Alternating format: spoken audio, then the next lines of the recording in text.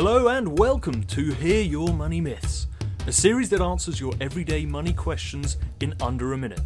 If you have a money myth you'd like answered by our team of experts, make sure to send us a message on our socials at Funding Focus. Thank you to Don Gleason for sending in this money myth.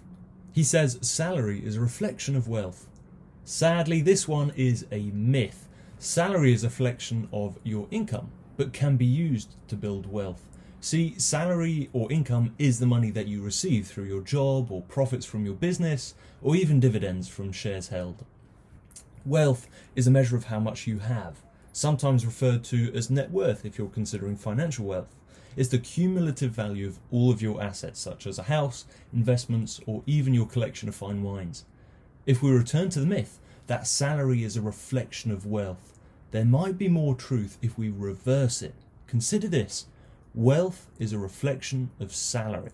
This isn't true in all circumstances, but for a majority, the more an individual earns, the wealthier they'll be.